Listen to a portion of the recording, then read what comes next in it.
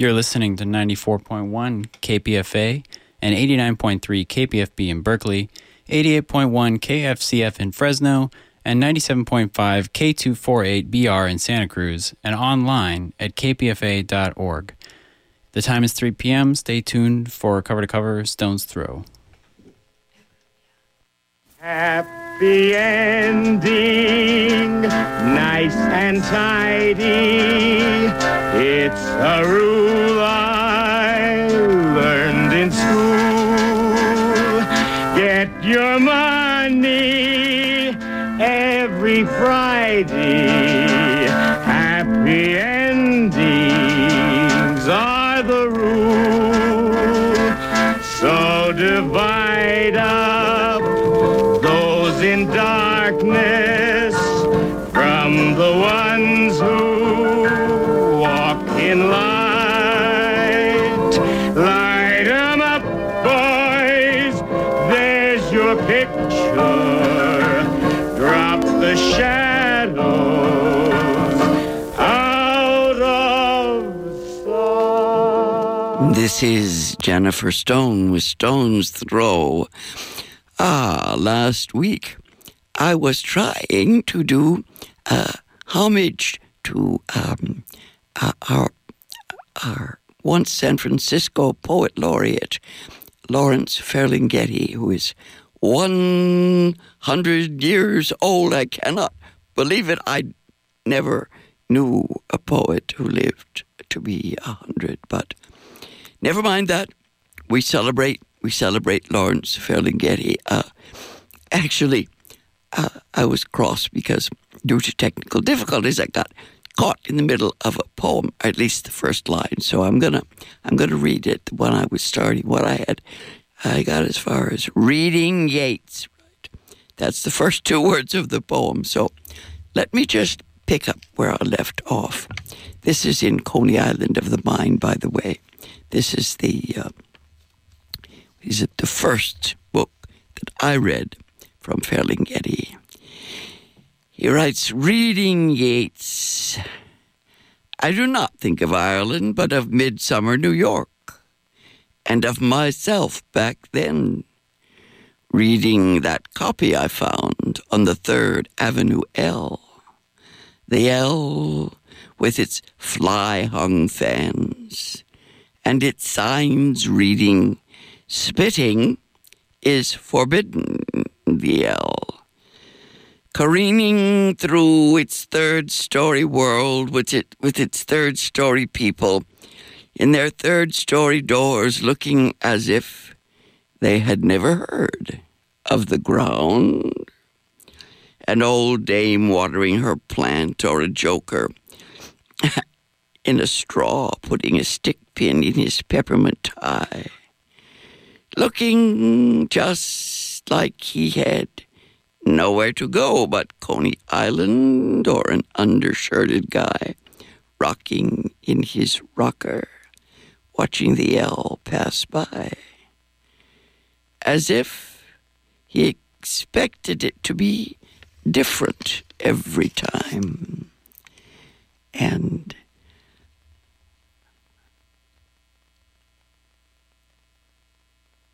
all the gone faces getting off at midtown places. Reading Yeats, I do not think of Arcady, of its woods which Yeats thought dead. Oh, yes. I think instead of all those gone faces with their hats and their jobs and that lost book I had, with its blue cover and its white inside, where a pencil hand had written, "Horsemen pass by." I put that last line up on my mirror, in order to avoid coming to the end of my life. Yes, pass by, sucker. I'm not interested in your shtick, not at all. Now, everyone, of course, is familiar with the Yeats poem, I Am Waiting. Now, that's the biggie. I hear it read all over town. I think we need to read a little bit of it just to get in Ferlinghetti's time. Yes, the ones we waited for, maybe they are. Maybe they are prophecy.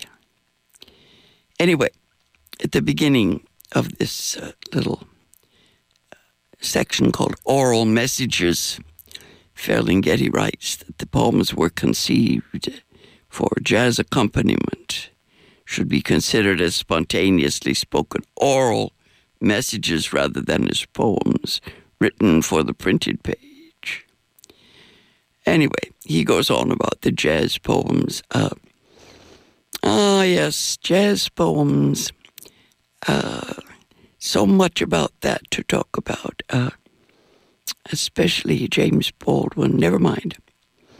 He speaks of autobiography. Yes. Anyway, I'm just going to read I Am Waiting. I am waiting for my case to come up, and I am waiting for a rebirth of wonder.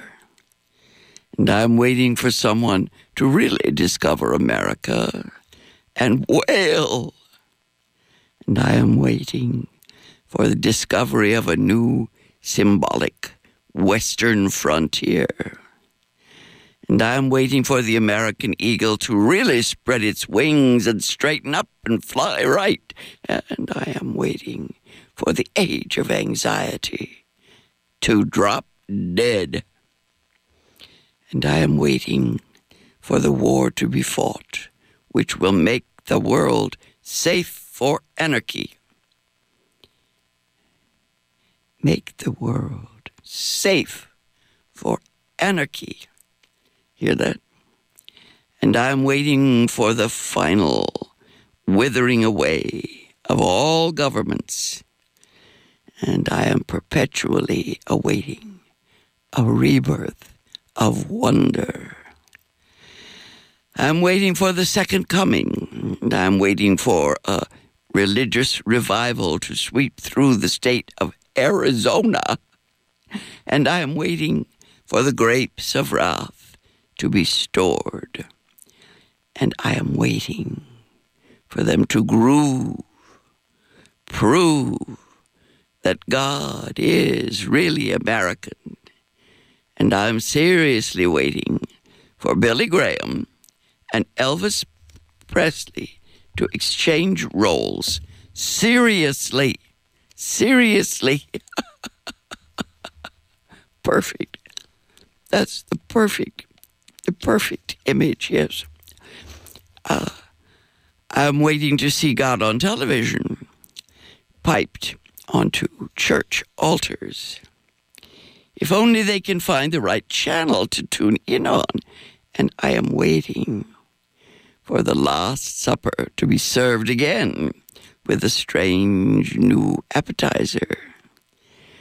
And I am perpetually awaiting a rebirth of wonder.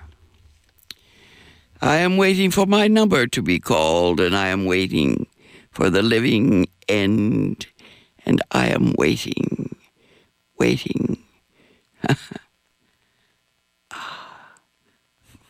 Waiting for Dad to come home, his pockets full of irradiated silver dollars. And I am waiting for the atomic tests to end.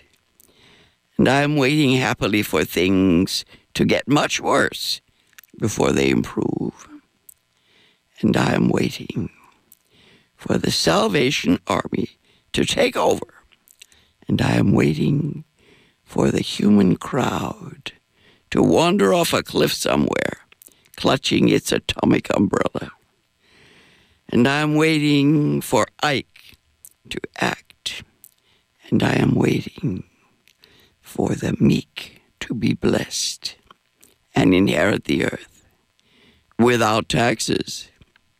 And I am waiting for forests and animals to reclaim the earth as theirs. And I am waiting for a way to be devised to destroy all nationalisms without killing anybody. And I am waiting for linnets and planets to fall like rain. I am waiting for lovers and weepers to lie down together again in a new rebirth of wonder. I am waiting for the great divide to be crossed, and I am anxiously awaiting for the secret of eternal life to be discovered by an obscure general practitioner and save me forever from certain death. And I am waiting for life to begin, and I am waiting for the storms of life to be over, and I am waiting to set sail for happiness, and I am waiting for a reconstructed Mayflower to reach America with its picture story and its rights sold in advance to the natives. And I am waiting for the lost music to sound again in the lost continent, to a new rebirth of wonder. I am waiting for the day that maketh all things clear, and I am waiting for Old Man River to stop just rolling along past the country club. And I'm waiting for the deepest South to just stop reconstructioning itself. Stop reconstructing itself in its old image. And I am waiting for a sweet, segregated chariot to swing low and carry me back to old Virginia. And I'm waiting for old Virginia to discover just why darkies are born. And I am waiting for God to look out from the Lookout Mountain and see the ode to the Confederate dead as a real farce. And I am awaiting retribution for what America did to Tom Sawyer, and I am perpetually awaiting a rebirth of wonder. I am waiting for Tom to grow up, and I'm waiting for the American boy to take off Beauty's clothes and get on top of her.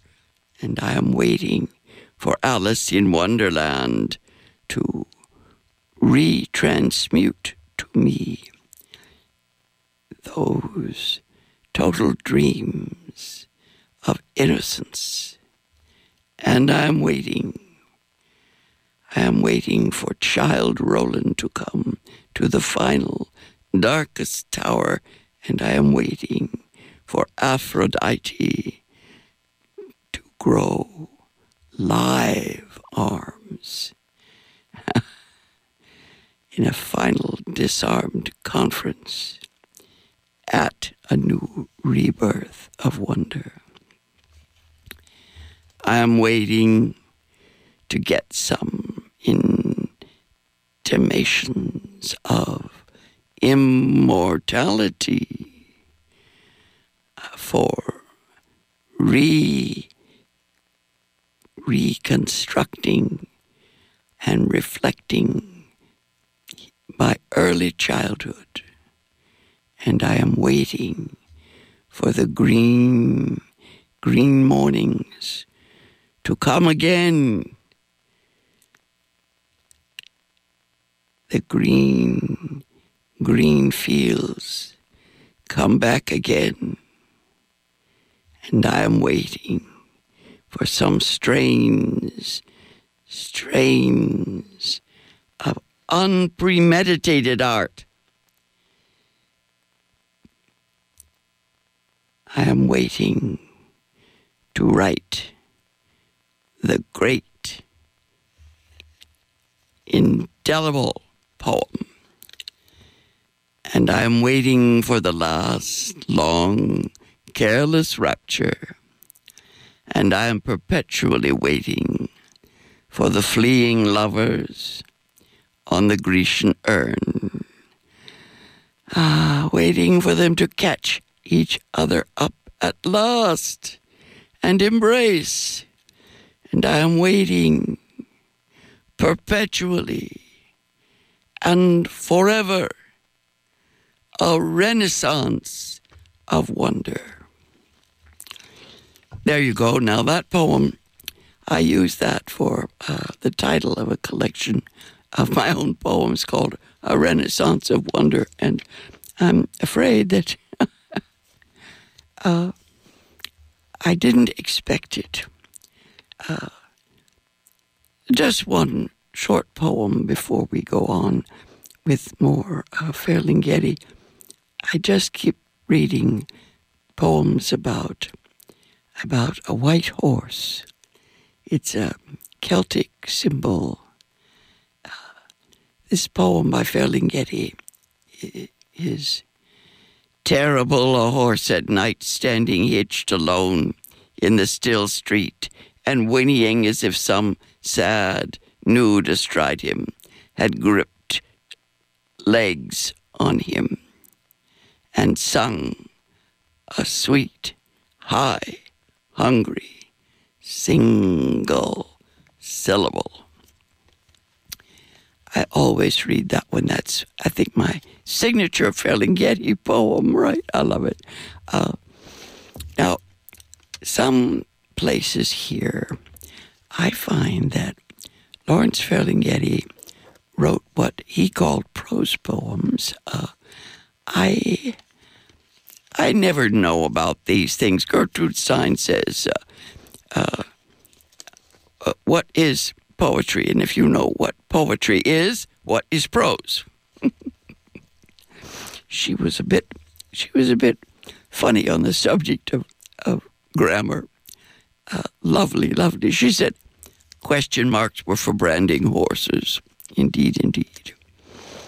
Gertrude Stein was my invitation, my entry into the world of the absurd. You know, poems don't have to be what they told us to be in the 10th grade. Anyway, I want to read this one poem. I don't call it autobiographical. It's a longie. Last night I set it aside several other Ferlinghetti poems, and I began to wring my hands and pull out my hair. And I was worrying, of course, about the desperate sadness of our time. I had talked last time about the death of W.S. Merwin, a poet exactly my age, our national poet laureate. And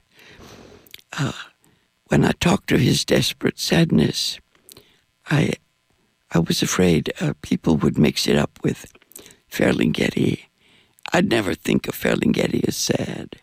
I think of him sometimes as in a rage, thank God. I had an interview with him many years ago, and we were talking about the materialism with which we are surrounded and how greed has poisoned any chance we have for grace, etc., etc. And I thought of the god Moloch. The Beats used to talk about the god Moloch. Come for all of us, material things, Moloch. And I said to Ferlinghetti, do you believe in Moloch or not? That's the question. He said, don't have to believe it. You know, it's here. It's here. I wrote about Moloch last night, yes. The horror, the whole horror in error. Where in error, angst in anger with hate, wait in error, the waiting room terror, terror in the room, tension in the room, terror in the waiting, error in the hating. The blood under the bridge, past horror, and the terror by night, the flight by day, and the child is a whore, and the boy from Biblos, the incorporate figure, and the corporate Christ, by brother, mother to us all. Big Brother rides off with the world, and the world's a woman. Where in hell's my saddle? Never mind. I digress. Let's read a little bit of Ferlinghetti. This section is the section he titles, I believe, The Gone World, right? Pictures of the Gone World. It is a long prose piece. I hope I have time to read it because I think it's wonderful. I think it should be done on stage, right? Visuals. Get up there on stage and do this, exposition. Here it goes. And that's the way it always is, and that's the way it always ends. And the fire and the rose are one. Always the same scene, always the same subject, right from the beginning, like in the Bible, or the sun also rises, which begins, Robert Cohen was middleweight boxing champion of his class. But later we lost our balls, and there we go again. There we are again. There's the same old theme and scene again, with all the citizens and all the characters, all working up from the first. Looks like all they ever think of is doing it. And it doesn't matter much with who half the time, but the other half, for the other half, it matters more than anything. Oh, the sweet love fevers, yes. And there's always complications, like maybe she has no eyes for him, or he no eyes for her, or her no eyes for her, or him no eyes for him, or something. Something or other stands in the way, like his mother, or her father, or someone like that. But they go right on trying to get it all the time, like in Shakespeare, or The Wasteland, or Proust remembering his things past, or wherever. And there they all are, struggling toward each other, trying to reach each other like those marble maidens, or that Grecian urn, or on any market street or merry-go-round. Round and round they go, all hunting love, and half the hungry time, not even knowing just what is really eating them. Like Robin walking to her nightwood streets, although it isn't quite as simple as all that, as if all she really needed was a good 5-cent cigar. Oh no. And those who have not hunted will not recognize the hunting poise.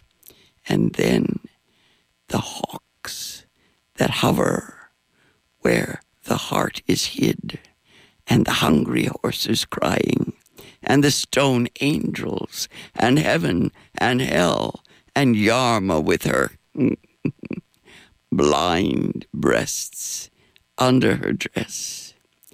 And then Christopher Columbus sailing off in search, and Rudolph Valentino, and Juliet, and Romeo and Juliet,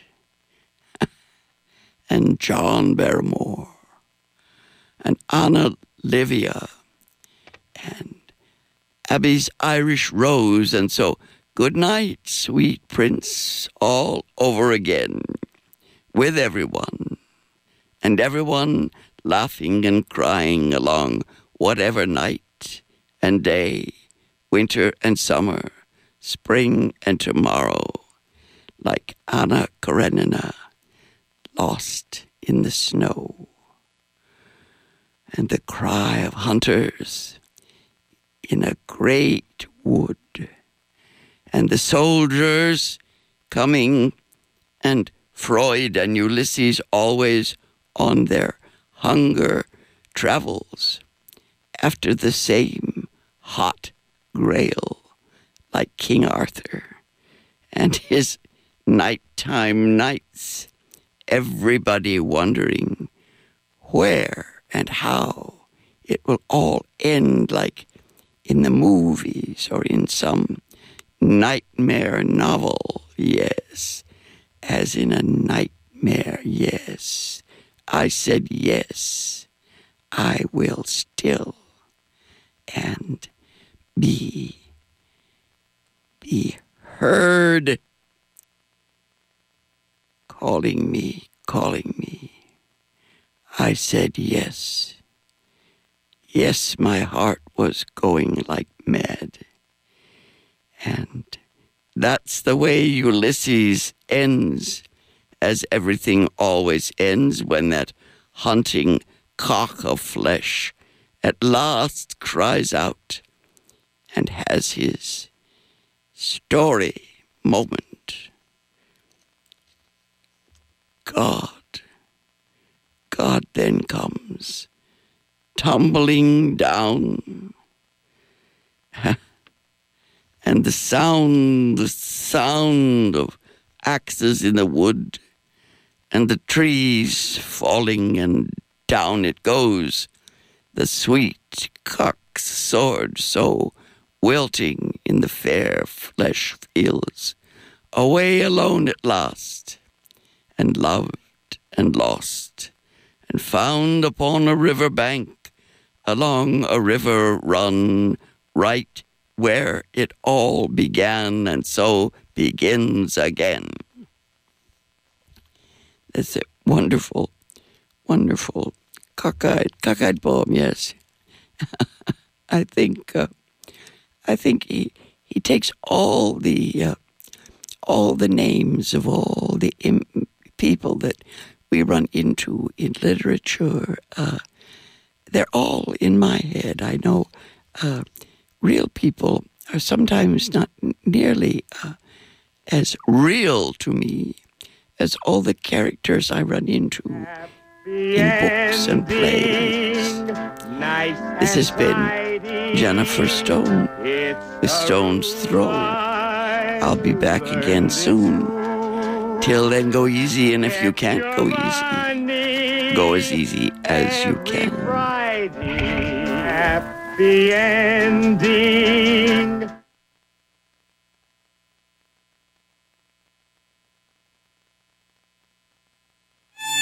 It's KPFA's 70th birthday, and we're having a party. April 11th, get off your social media and head on down to the Ivy Room in Albany at San Pablo and Solano. We'll have music, the Bearcat Trio, David Lenning, Gonna shine my shoes, I'm telling you the truth, I'm gonna let my heart out. the Coffis Brothers. You and me got a lot to learn. We'll also have cake and cocktails. That's April 11th, doors at 7 o'clock, music at 7:30. That's the Ivy Room in Albany, Solano, and San Pablo. You and to drive